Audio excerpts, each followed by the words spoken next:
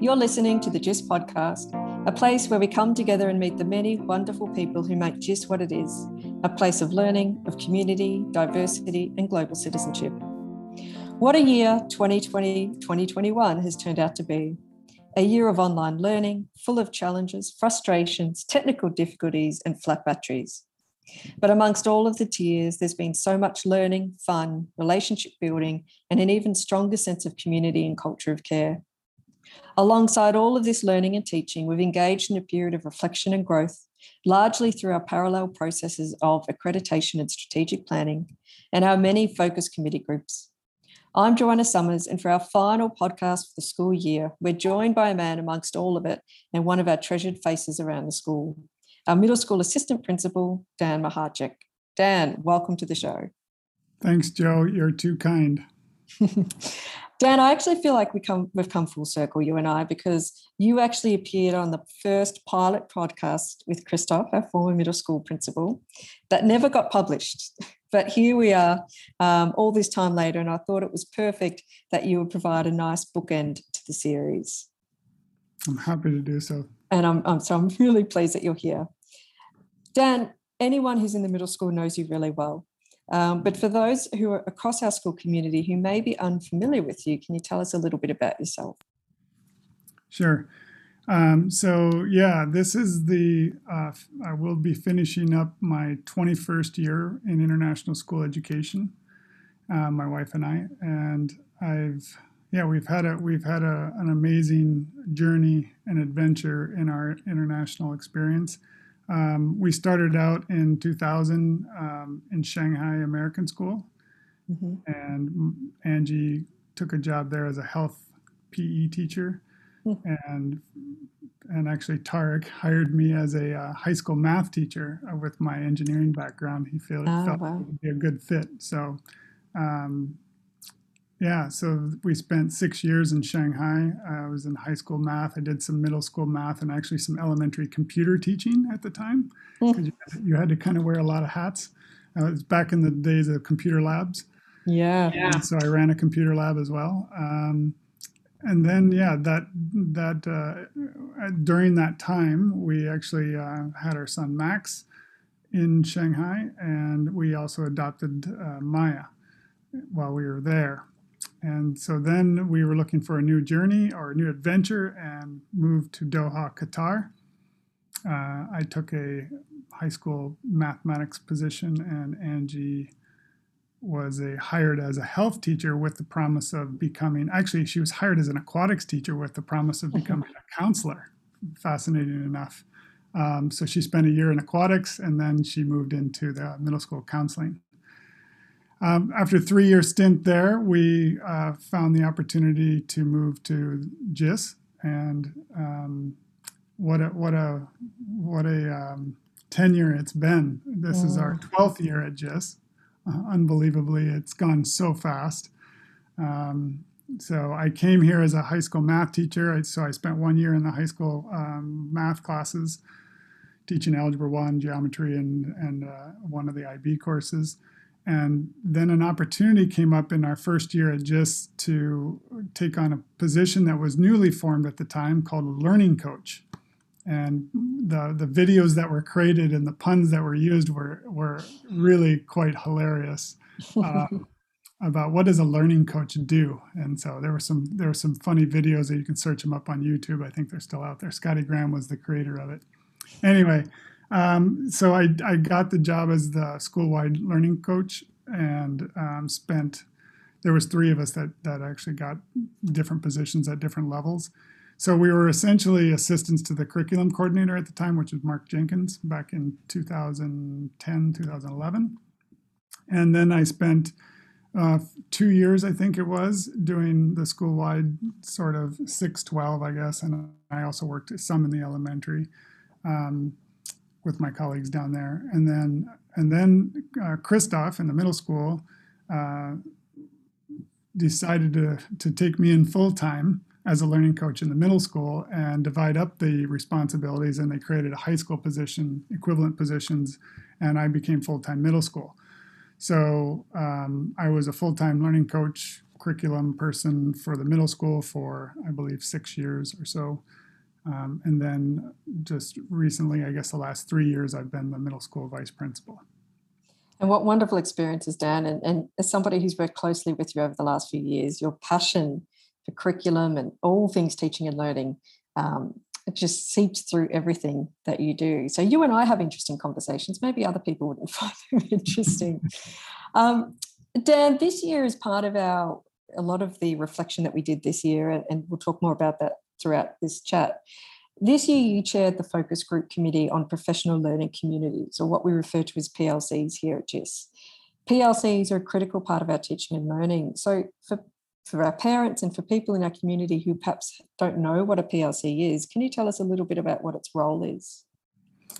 Yeah, I mean, in a nutshell, PLCs stop individualized teachers from just doing their own, closing their door and doing their own thing, to building a more collaborative culture in a school, getting people to work together. That's it in a nutshell. There's 3 big ideas of a PLC, and anybody who commits to the PLC construct, the first big idea is a commitment to learning. You are a learning-focused school, and what that means is it has 4 essential questions, and those 4 essential questions help the focus always be on learning. The first essential question is being very clear as a team of teachers, not an individual, but a team of teachers, being very clear about what do we want our students to know, understand, and be able to do when they're finished with a body of work, right, or body of learning. The second one is being very clear about what are we going to ask kids to do to demonstrate that understanding or those skills, right, so we can gather evidence of their learning. And the third one is, what are we going to do, or how are we going to respond when kids don't get it? And then the fourth one is, how do we respond when kids already know it? Because we know we have that, every kid is different. And when kids come into class, we have to be ready to intervene when kids don't get it. And we have to be able to respond through enhancements, enrichments, and be prepared for that when kids already come to our class understanding what we intend or have the skills we intend. So to do that alone it used to be the practice. It used to be what teachers did. They considered themselves an individual expert.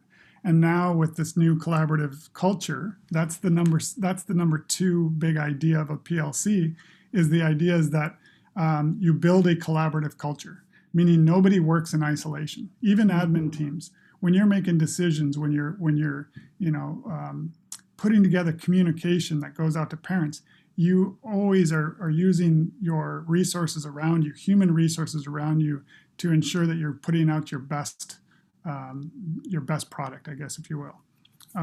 So that collaborative culture is essential, and actually it becomes a very important part of how you hire. There's 2 elements of what we when we look for potential teachers to come and work at JIS. There's 2 sides of it. There is the profession, the skill of teaching and learning, but there's also this other side of it of are you a good collaborator? Do you have people skills? Can you work with others? And that those 2 things what makes a successful teacher here at JIS, for those that have experienced success here.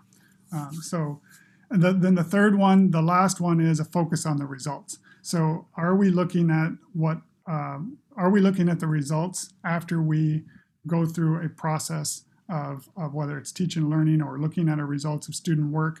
Are we focused on those results and making decisions based off of data, not off of gut feeling? So that's essentially, in a nutshell, what the big ideas of a PLC and why it's so important that we remain focused on those 3 things, because that's what schools do. They focus on learning. That's our business. We have to do it together. We're in the people business, so we have to be collaborative, and we have to use data to support our decision makings going forward, not gut feel. Yeah, and PLCs are something that take place globally. It's not a JIS-specific framework. PLCs are something that are used in schools all over the world. But I think what I love about what we do here at JIS is that our structure, our schedule, our recruitment, as you talked about, is so structured around the ideals of a PLC to make it work for us, and which ultimately improves student learning. Mm-hmm.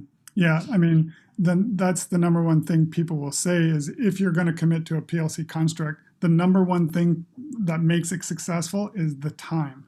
You have to, if the school has to commit to providing the time for PLCs, or else PLCs aren't as successful as they could be. And so that's also a school board decision, is that you're allowing people time to collaborate, and that result gets you a better product in the end. Yeah, absolutely. And as a teacher, I really value my PLC relationships that I've had over the last couple of years. They're such an important and critical part of the way that I teach in my classroom and how I interact with my students and how I develop the curriculum. I've really loved working my PLCs the last couple of years. And it's one of the best way of professional development. That's the way people grow, right? Yeah. It is a element of our professional development that we offer here at JIS, because teachers do grow because they are working collaboratively in teams, right? Ultimately, you do grow. So. I think the thing, as we're talking, Dan, I feel like the theme of this podcast really is reflection. So let's talk a little bit about what's been taking place in the last couple of years in the middle school, certainly, regarding assessment principles and practices. And what do you think is working well? Because we've made a number of changes in the last couple of years to the way that we assess our students in the middle school and the way that we report out on that assessing. What's working well, and what areas of growth do you still think we're trying to achieve? Yeah, this is a good question. I don't know the answer to that one, honestly. I was hoping that this year we could actually look at the data, right? Like I said before, are we getting what we intended? When we changed from A, B, C, D, or the 4 words of approaching, emerging, proficient, and advanced, when we changed the way, made the decision based on research, when we made that decision, we said the reason why we're doing this is because we wanted kids to focus on learning, not letter grades. We said that feedback is the most important way that we learn. And so that feedback would be elevated under the new way we assess, and that would give people a better understanding about where a child's at and where they need to go next. And then we also said that it would help us elevate the importance of our 4 dispositions. What I don't have data on, when I say I don't know the answer to that, is I would like to get the input or feedback from students. Are we getting what we intended? If those are the things we intended by changing our reporting system, did we get there? And a parent challenged us that on our first year. They were very supportive, or this parent was very supportive of the change, and he was appreciative of of using research to support our decision. But he really did challenge us to look at the data a year later or 2 years later to see if we're getting what we intended. Are kids less focused on grades? Are they less driven by getting the A? Because that's why we changed. That was one of the reasons why we changed, that they would be more focused on the learning, not the letter grade. So I don't know the answer to that. That's what next year needs to circle back on, is to see, are we getting what we intend? Yeah, and I think it's our current crop of grade 7s that have only been through this assessment cycle. So it'll be interesting talking to them next year as 8th graders. One of the positives, I will comment on one of the positive outcomes of this, is what I've noticed working with PLCs, is that I believe that the number one question of being very clear about what we want students to know, understand, and be able to do, this process or this new assessment principles that the practices, I guess it is, we went to 1-column rubrics, and the 1-column rubrics forced you to really unpack your standards and your benchmarks and write I can statements, so that we knew what the difference, or what we wanted kids to do, right? So I think it did bring more clarity, and that is a positive outcome. It still needs more work, but I think that is one of the biggest positive results. And the kids are more involved, I think, in the reflection. Did I get there? What is my evidence that I got there process? It's getting better. Yeah, absolutely. And I see that as well with my students. Their language and their approach to their assessment is different to what it was when it was ABCD. Yeah. Dan, over the past 2 years as a school, we've been working on our re-accreditation, and we do this through two bodies, the Council of International Schools and the Western Association of Schools and Colleges. And these re-accreditation cycles operate on a 5-year cycle. As a member of the school leadership team, what opportunities do you feel that the process of accreditation provides for a school community? Yeah, I mean, it's designed to make a school stop and reflect, look at the evidence, consolidate the evidence, and reflect and think about, what's going well and where can we make improvements to the school. That's what it's designed to do, and it's super important that schools do that. I was thinking about this whole pandemic, and relating it to what a accreditation process does to a school. It after you stop, pause, and reflect, and then you make a new plans or new strategic plans from that, because now you've identified where your areas of growth are and where you can continue to grow. It should bring energy to a school. It should bring a new life to a school to say, wow, we've done a lot of great stuff, but we've got work to do, and we've got exciting work to do. It should push you. It shouldn't just be okay, well, we see we have deficiencies and now we need to work on just those deficiencies. It should also say, where do we want to go next? That whole strategic planning process. What can we do better? And so, the pandemic, it's interesting. The pandemic has caused everyone to go back into that learner mode, right? Like we didn't have an option. We were told we were going to go online. And if there wasn't a pandemic and you started a school year and you said, you know what, we're going to try something new this year, everybody's going to teach online. People would revolt, right? Like, who in their right mind would do that, right? Yeah. But what the result of that, think about all the positive things that has resulted from that pandemic that was forced upon us. So what I'm starting to think about now is, well, should a strategic plan act like, that similar injection? What's that? Like a disruptor. Yeah, disruptor. The accreditation, sorry, not strategic plan, but a new strategic plan and accreditation should be a disruptor. It should say, you know what, we're going to have to go back into learner modes, and we're going to have to go back into innovate. Like, let's innovate. Let's try new stuff. Let's get comfortable with messy for a while, right? Apply new stuff. Let's trust the process of iterating, or the iterative process of innovation, and improve what we do. So, I'm seeing it as a 5-year interrupter. And it's interesting. I mean, I've been chairing the curriculum committee, the curriculum domain for the accreditation, and it's really interesting. A lot of the evidence we have to gather, our unit designs and our lessons and our assessment and so on. And it's been really interesting going, oh, but we're not really doing it this way right now. Like, this is what's in our files, but we've actually had to really adapt that. And, there's this craving, I think, from everybody all over the world, no matter what profession you're in, this craving to go back to what we had, to the familiar. But that can't happen now, and certainly can't happen in education. And John Hattie talks about that, educational expert. He talks about how we've seen so much acceleration and innovation in our classrooms, and it would be such a waste if we lost all of that. Yeah, I couldn't agree more. I mean, you just think about it. We've now proven that we can that kids and teachers can be effective at teaching and learning online. So if given that fact, what does that say about timetables? What does that say about kids' schedules? Shouldn't it be more? I mean, we've always said we want flexible schedules. We want kids to create their own schedules. Shouldn't that open the door to all of that? Like, if we want to take kids to site-based learning, where they have to go live on the side of a mountain for 3 weeks, 2 weeks, or whatever, and they still have access to internet, we've proven that they can do that from anywhere in the world. We've proven that teachers can teach from anywhere in the world. It's taught our students how to learn asynchronously, not just synchronously. They've also learned how to learn asynchronously. Take information and work with it, and then ask questions from their teacher when the next time they see them.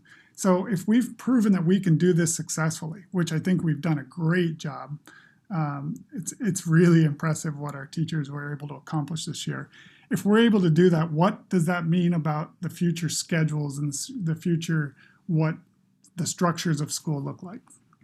Yeah, absolutely. And it will be really fantastic next year when we do have CIS come to visit us. And that's probably going to be virtual, but when CIS comes to visit us in November of this year, it'll be so wonderful to see.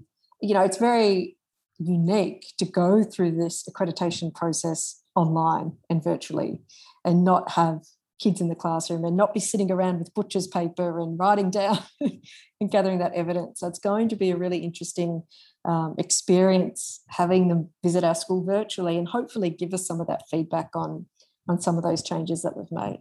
Yeah, for sure.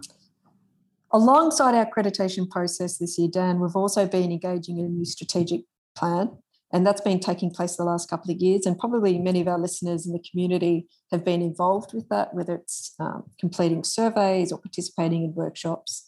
And out of this process, among a number of things, we've developed the JIS 2.0 learning model. Can you tell us a little bit about this learning model, what it means for our school? Yeah, I think what it means for our school, hopefully, is it breathes new energy into people. And I think we're getting closer and closer. All schools around the world are getting closer and closer to identifying what's most important in schools.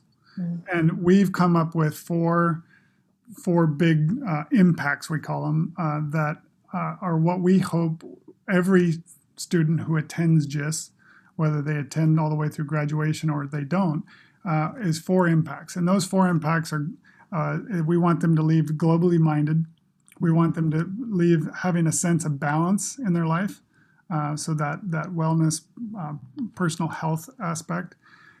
We want them to be future ready thinkers, flexible, creative, adaptive, etc. And then we also want them to be self-directed. And if you think about those 4 things, and outside of the realm of school, those 4 things are the elements that make adults in any context successful. If they're globally minded, they understand that they celebrate diversity. They care about their environment. Those types of people are going to be successful. So if you think about that person, if you picture those 4 words, that's what's going to make the content is not what makes kids successful, and the content is not what makes adults successful. It's those 4 things that will ultimately, And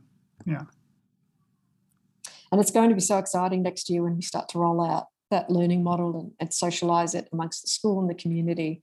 As you say, bringing that energy. Just think about it. If that's what we're after, what has to change in teaching and learning to get there? That's what I'm excited about. That's the disruptor, right? If content is no longer the king and these things are the king, how do we measure them? How does teaching and learning change if this is what we're intending? Yeah, absolutely.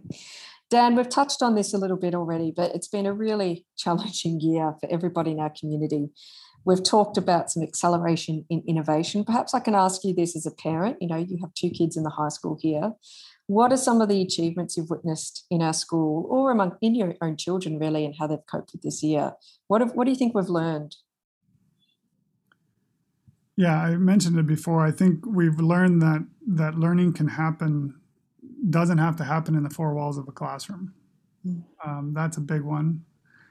I think the students that experienced this, the teachers that went through this, are going to be more resilient. They're going to be more resourceful.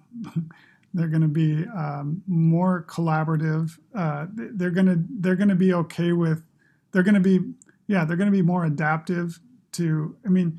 You think about it. Anytime you're challenged like this, the next challenge that comes along is going to seem not as big, right?